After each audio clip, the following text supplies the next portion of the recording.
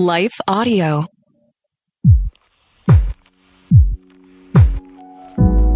You are listening to The Becket Cook Show with your host, Becket Cook. For more information about Becket and his ministry, visit his website at becketcook.com. To help support the podcast, visit patreon.com/The Becket Cook Show. Please consider subscribing to the podcast and leaving a 5-star rating.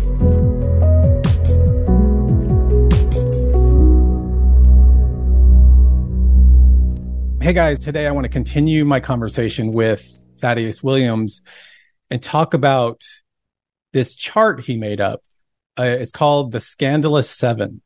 And it says, meet the men who inspired the gender ideology being taught to today's children. So we're going to go through these 7 men and how they contributed to what's going on in the world today. So I'm excited to get into that conversation with him. So enjoy the show. But first, a word from our sponsor. Okay, so let's talk about this chart you created, which I don't know where I discovered this, but it was fascinating, and I know a lot of these characters, but you call it the Scandalous 7, and you say at the top of the chart it says, meet the men who inspired the gender ideology being taught to today's children. So let's talk about first Alfred Kinsey. What were his doctrines, and then what are the facts? Sure. So Kinsey was doing most of his work in the first half of the 20th century. He died in the late 1950s.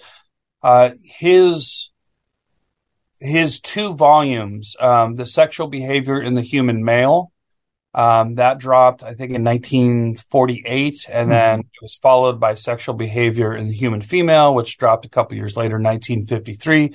This was the Bible of the sexual revolution. It's hard to overstate just how influential Kinsey's Sexual Behavior 2 volumes were in shaping the sexual revolutionaries of the 1960s. And some of his key doctrines, he argues that sexuality is fluid. He was one of the first to argue that gender is non-binary. He invented the Kinsey scale of gender fluidity. And most of his research has since been debunked. Yeah. It's no longer looked at as science. It was pseudoscience from the outset, but that didn't keep it from having the massive cultural impact that it did. He based his research, his theories, on interviews with over 1,000 sex offenders and pedophiles. And he personally he hated the Judeo-Christian concept of monogamous heterosexuality. He thought that was inherently oppressive. So that's sort of the headlines of Kinsey. A few unsavory facts about him. And this is all well documented in the infographic that Becket, I'm sure you'll make available. I have all the receipts to show backing this. But Kinsey himself sexually abused minors during his research and for his research. And this stuff is just hard to talk about, but we need to expose the evil origins of gender ideology. This included, quote, multiple orgasms in prepubescent males. That's a quote from his own book where he researched that. He falsified research. He advocated bestiality, incest. He was a pedophile rights activist, and he was a big fan of sadomasochism. And so the fact that, I'm a parent, if my kids are learning sex ed, and a lot of the dogmas being taught come from somebody like this, that is a huge red flag. Yeah, I would say so. Okay, so let's move to Wilhelm Reich. Who is he? What were his doctrines, and what were some of the facts about his life? Yeah, so his major work, he was also working in the first half and into the middle of the 20th century. What really put him on the map was his book, The Function of the Orgasm. He's considered to be a crackpot pseudoscientist by virtually everyone today. He was the one who coined the term sexual revolution there in the 50s. He promoted the ideology, if it feels good, do it, which is basically the sexual ethic of our generation. Sexual expressivism was how you achieve liberation from repression. So this is very much in the water we swim in and the air we breathe, this idea that if you have a sexual desire and you do not gratify that desire, you are repressing it, and that's going to manifest in all kinds of negative outcomes and mental health. It sounds like Freud too. Yeah. Oh, very much so. So you need sexual liberation is achieved by acting out all of your sexual desires. So Wilhelm Reich is a major forefather of that view. Just like Kinsey, he thought monogamous heterosexual sex was an evil relic of religion that just needed to be abolished. So like Kinsey, there's some unsavory facts about Reich that I think are relevant to the conversation. And again, all this stuff is well documented. He battled recurring psychosis. He practiced vegetotherapy, using produce in the bedroom, and ways that could liberate one from repressed sexual desires. And he did that as part of his research on his study subjects. Much of his research would include massaging naked patients. In those massages, it's what we would know today as sexual assault, without any question. And that included children. So he sexually assaulted children as part of his research. He had multiple affairs. He, like Kinsey, was an avid defender of pedophilia. He ended up dying in prison. He landed himself in prison for a long litany of crimes. So again, as a dad, I want the Wilhelm Reichs of history not within a million-mile radius of what my kids are learning about sexuality. And especially our next character, Michel Foucault. Talk about him. Yeah, it's hard to overstate Foucault's impact on how people think about sexuality in our day. Foucault, he wrote History of Sexuality in the 1970s. That was a massive bestseller. He's considered the godfather of what today we know as queer theory. This idea that crops up on college and university campuses, the idea that heteronormativity is oppressive. He coined that term, heteronormativity. For those of you who might not be familiar, it would be like a protest on a university campus because Valentine's Day is rolling around, and maybe the ads for Valentine shows a male and a female with a heart. That's just pushing an oppressive heteronormative, the idea that men liking women and women liking men is the norm. That's oppressive. That's alienating folks, in the LGBTQ plus categories. So that idea that heteronormativity is a power structure and that we need to deconstruct that power structure, that's Foucault. Well, how do you deconstruct that power structure?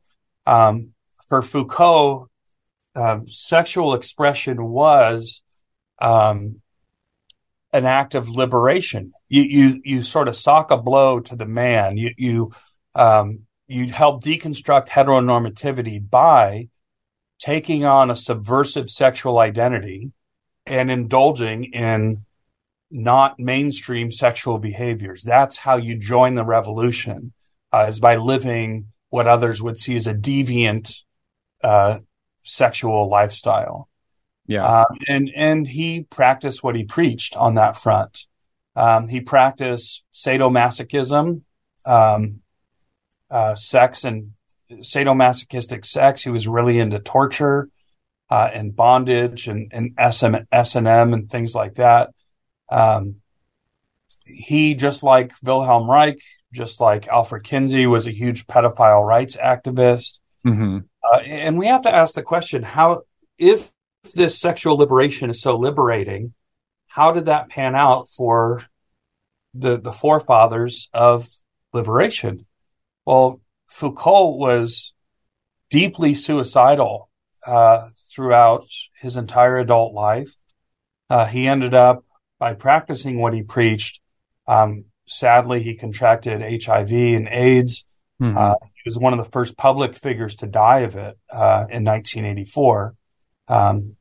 So if you break reality, the structure of moral reality has a way of breaking back. And Foucault is a tragic case in point of that. Yes. We'll be right back after this short break.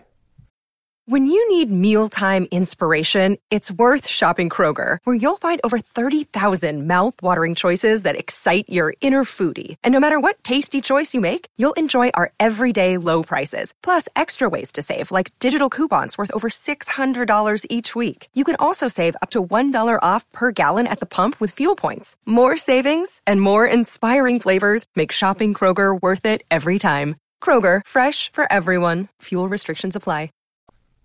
Okay, so then Harry Benjamin. Yeah, Benjamin also doing a lot of his work really in the mid 20th century up into the 1980s. He coined the term transsexual. He wrote a book called The Transsexual Phenomena in 1966. So the dogma, let me just quote Harry Benjamin directly here. He says, the mind of the transsexual cannot be adjusted to the body. We must adjust the body to the mind. So this made him the forefather of today's gender ideology, the forefather of gender reassignment surgery and hormone treatments for children and things like that. Harry Benjamin really is the father of that. And so think of it historically. The idea was humans have emotions, we have feelings, and those feelings could be in sync with reality. Maybe they're totally out of whack with reality. And so in most cultures through history, whether we're talking about the Buddhist pursuit of the Tao or the Way, whether we're talking about the Muslim desire to keep the five pillars, the Buddhist pursuit of the Eightfold Path, the Christian pursuit of discipleship and sanctification, Plato's pursuit of the good, Aristotle's pursuit of virtue, Augustine's pursuit of the ordo amoris, ordered affections and loves. Virtually every society in history has this concept that my feelings are not the final authority, so I need to engage in this quest to align my subjectivity with reality and with moral reality. Mm-hmm. But with Harry Benjamin, he sort of dumps on that entire rich human tradition and says, no. You don't conform your emotions to reality. You conform the outside world to your emotion. Your emotion is unassailable. It's unquestionable. It's sacrosanct. It's the final word. And that's now the air we breathe.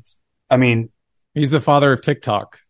Yes, exactly. Yeah. And that my feelings are the final say. If I feel like I'm trapped in the wrong body, then it's unthinkable that I would change my feelings to match my biology. It has to be the other way. I have to tweak the outside world and my biology to match my subjectivity. So that's Benjamin, some of his core doctrines. Well, what kind of character was he? He experimented on children's bodies, causing irreparable damage to many young children.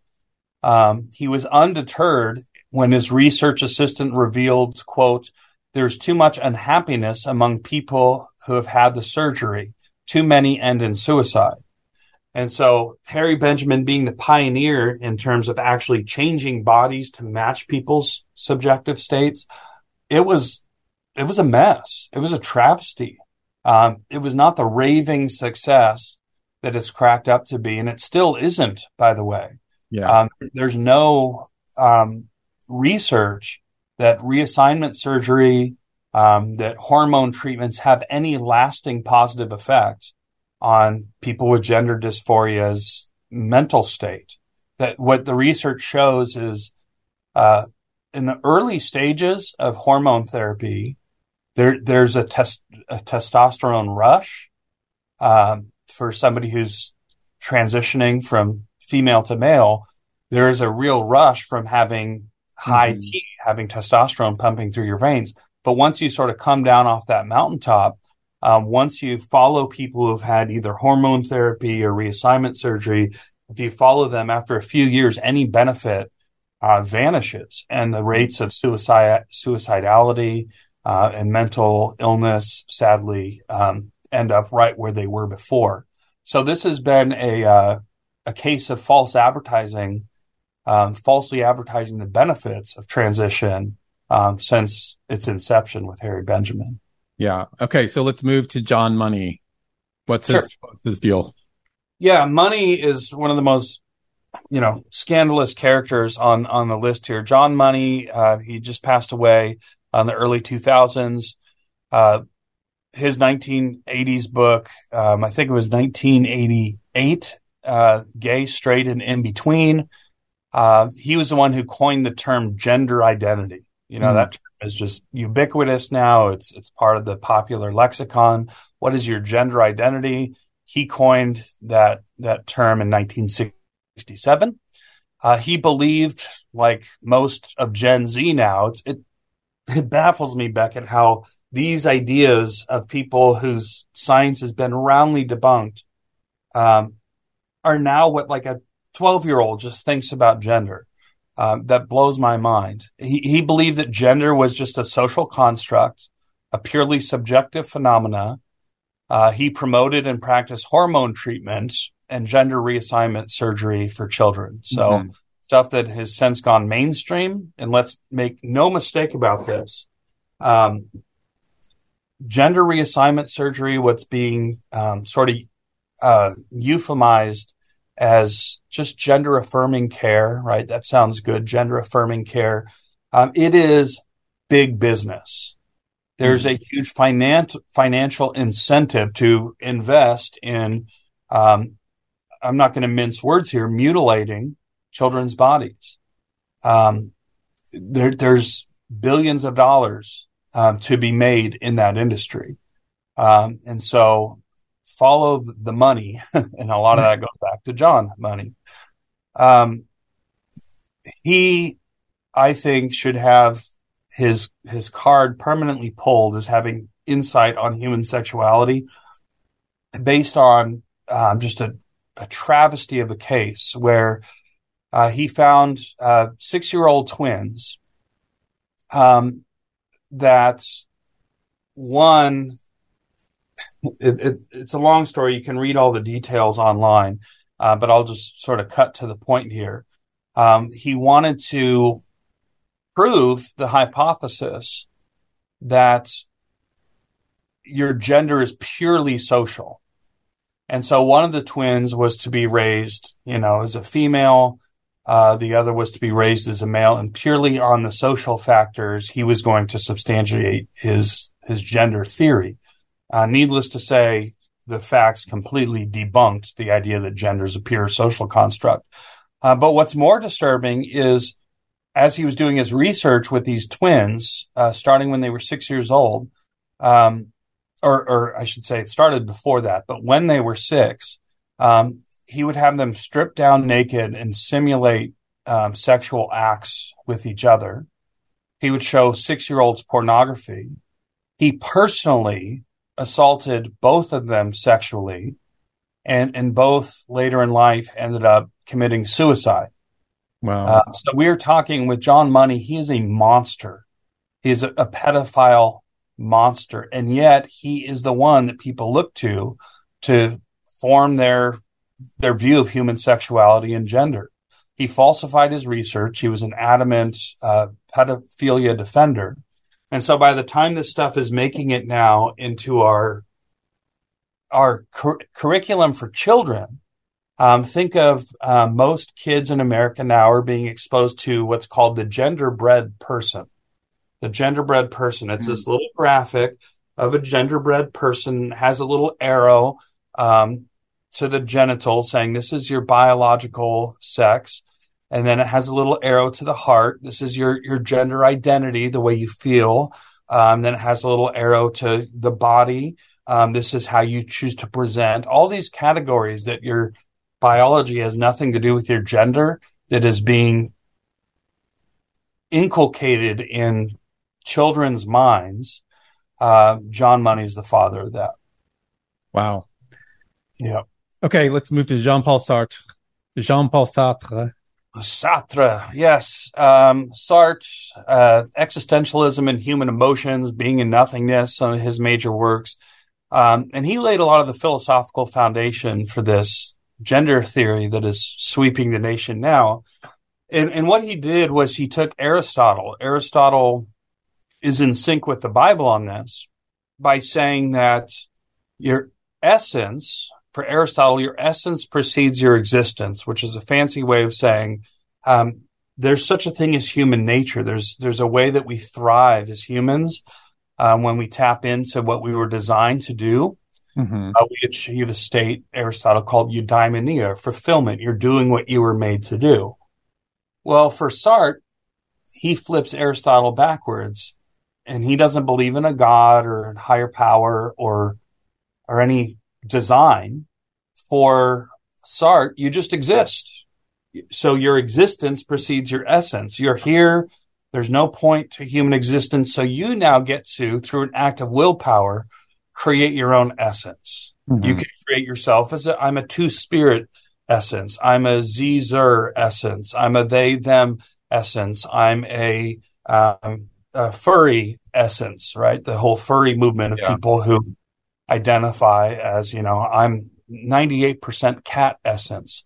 A lot of that stuff that's trending on TikTok now, people playing with their identities and claiming those as their new essence, that they are the ideological children and grandchildren of Jean-Paul Sartre. So a little bit about him, the kind of character he was a notorious womanizer. For him, sex was about the sadistic conquest of another. It was about asserting power. He got hooked on amphetamines. He campaigned, like everybody we've met so far, for pedophilia. He described himself as, quote, gaga. I'm not stupid, but I'm empty. So again, all of these founders, you don't find some happy, liberated man. You find people who are either suicidal, addicts, deeply depressed, and they're the ones now shaping a new generation to follow their dogmas, who are going to end up equally as depressed and broken. Yeah. Okay, so the last person on this chart is Jacques Derrida. Talk about his views and some of the facts about his life. Sure. So his main doctrines, he's one of the big inspirations for queer theory. He thought that language itself is oppressive. He says we inhabit a logocentric Western culture where words are used to exclude. So he says that grammatical distinctions between, say, he and she, that's oppressive. Distinctions between man and woman, those words themselves are oppressive. They perpetuate false binaries. He-she language is, these are tools of oppression. So we need to subvert all that. We need to, in his words, disorganize the inherited order by, his term was trashing all these binaries. So using they, them, using Zer, these are ways for people who bought into Derrida's ideology. These are ways of dismantling the heteronormative, oppressive power structures. So again, I'm just amazed by this stuff, Beckett, that Derrida is notoriously hard to read. A lot of his critics give him flack for being so abstruse in his writing. But here you have, like, especially on TikTok, you have, 12 and 13-year-olds who are faithfully regurgitating his doctrines. And a little bit about him. Again, he's a sordid character like everybody else that we've met so far. He described himself as a horrible Mediterranean macho man. He was a notorious womanizer like Sartre. His own sons wanted nothing to do with him. They disowned him for all of his infidelities. He often coerced his lovers to have abortions. He used to acknowledge the existence of a love child. I mean, just the list goes on, but these are the big seven who all of what's being mainstreamed now trace it to its origins, and this is the cast of characters we meet. Wow. Well, thank you for going through this. I mean, it's, so some people in the current culture may think, this stuff is just coming out of thin air. Like, how is this all happening now? But it's all of, these guys and others whose philosophies and teachings that are, have come home to roost and have really changed an entire society. So, and especially for the parents out there, I've been in recently a meeting where the parents got to meet beforehand the woman who was coming in to do the sex education for the sixth graders. And I just asked point blank in this meeting, I said, what steps have you taken to ensure that the dogmas of Alfred Kinsey and the dogmas of Wilhelm Reich and Foucault and Benjamin, all these forefathers of gender theory, what have you done to ensure that none of their doctrines are going to be passed on to our children? And it really froze her in her tracks. And it gave me sort of a small platform to awaken other parents to the fact that it is these dogmas that are being passed on. So she said, we don't teach any of that controversial stuff. We have one unit on the genderbread person, which she said, it's very innocuous. And I said, all due respect, it's not innocuous. The genderbread person is the direct result of the dogmas of John Money and Harry Benjamin and so forth. And just being the one parent to sort of step up, all these other parents were like, yeah, like people are just sort of, it's easier to be a fly on the wall and not speak up. And so I'd encourage listeners out there, if you got to be the first one, if you got to be the spearhead to sort of break through, you'd be pleasantly surprised to see how many other people are standing right behind you, willing to stand up to this nonsense. Wow, that's good. Well, thank you, Thaddeus Williams, for being on the show. I appreciate it. Absolutely. It's been a pleasure. It's always fun to get together, Beckett. Thank you. All right, guys, we will see you next time on the show. Thank you for listening to this episode of The Beckett Cook Show. Your support makes this content possible. All episodes of The Beckett Cook Show are also available on YouTube. For more information about Beckett and his ministry, visit his website at beckettcook.com. Thank you to the team at Life Audio for their partnership with us. If you go to lifeaudio.com, you will find more faith-centered podcasts about prayer, Bible study, parenting, and more.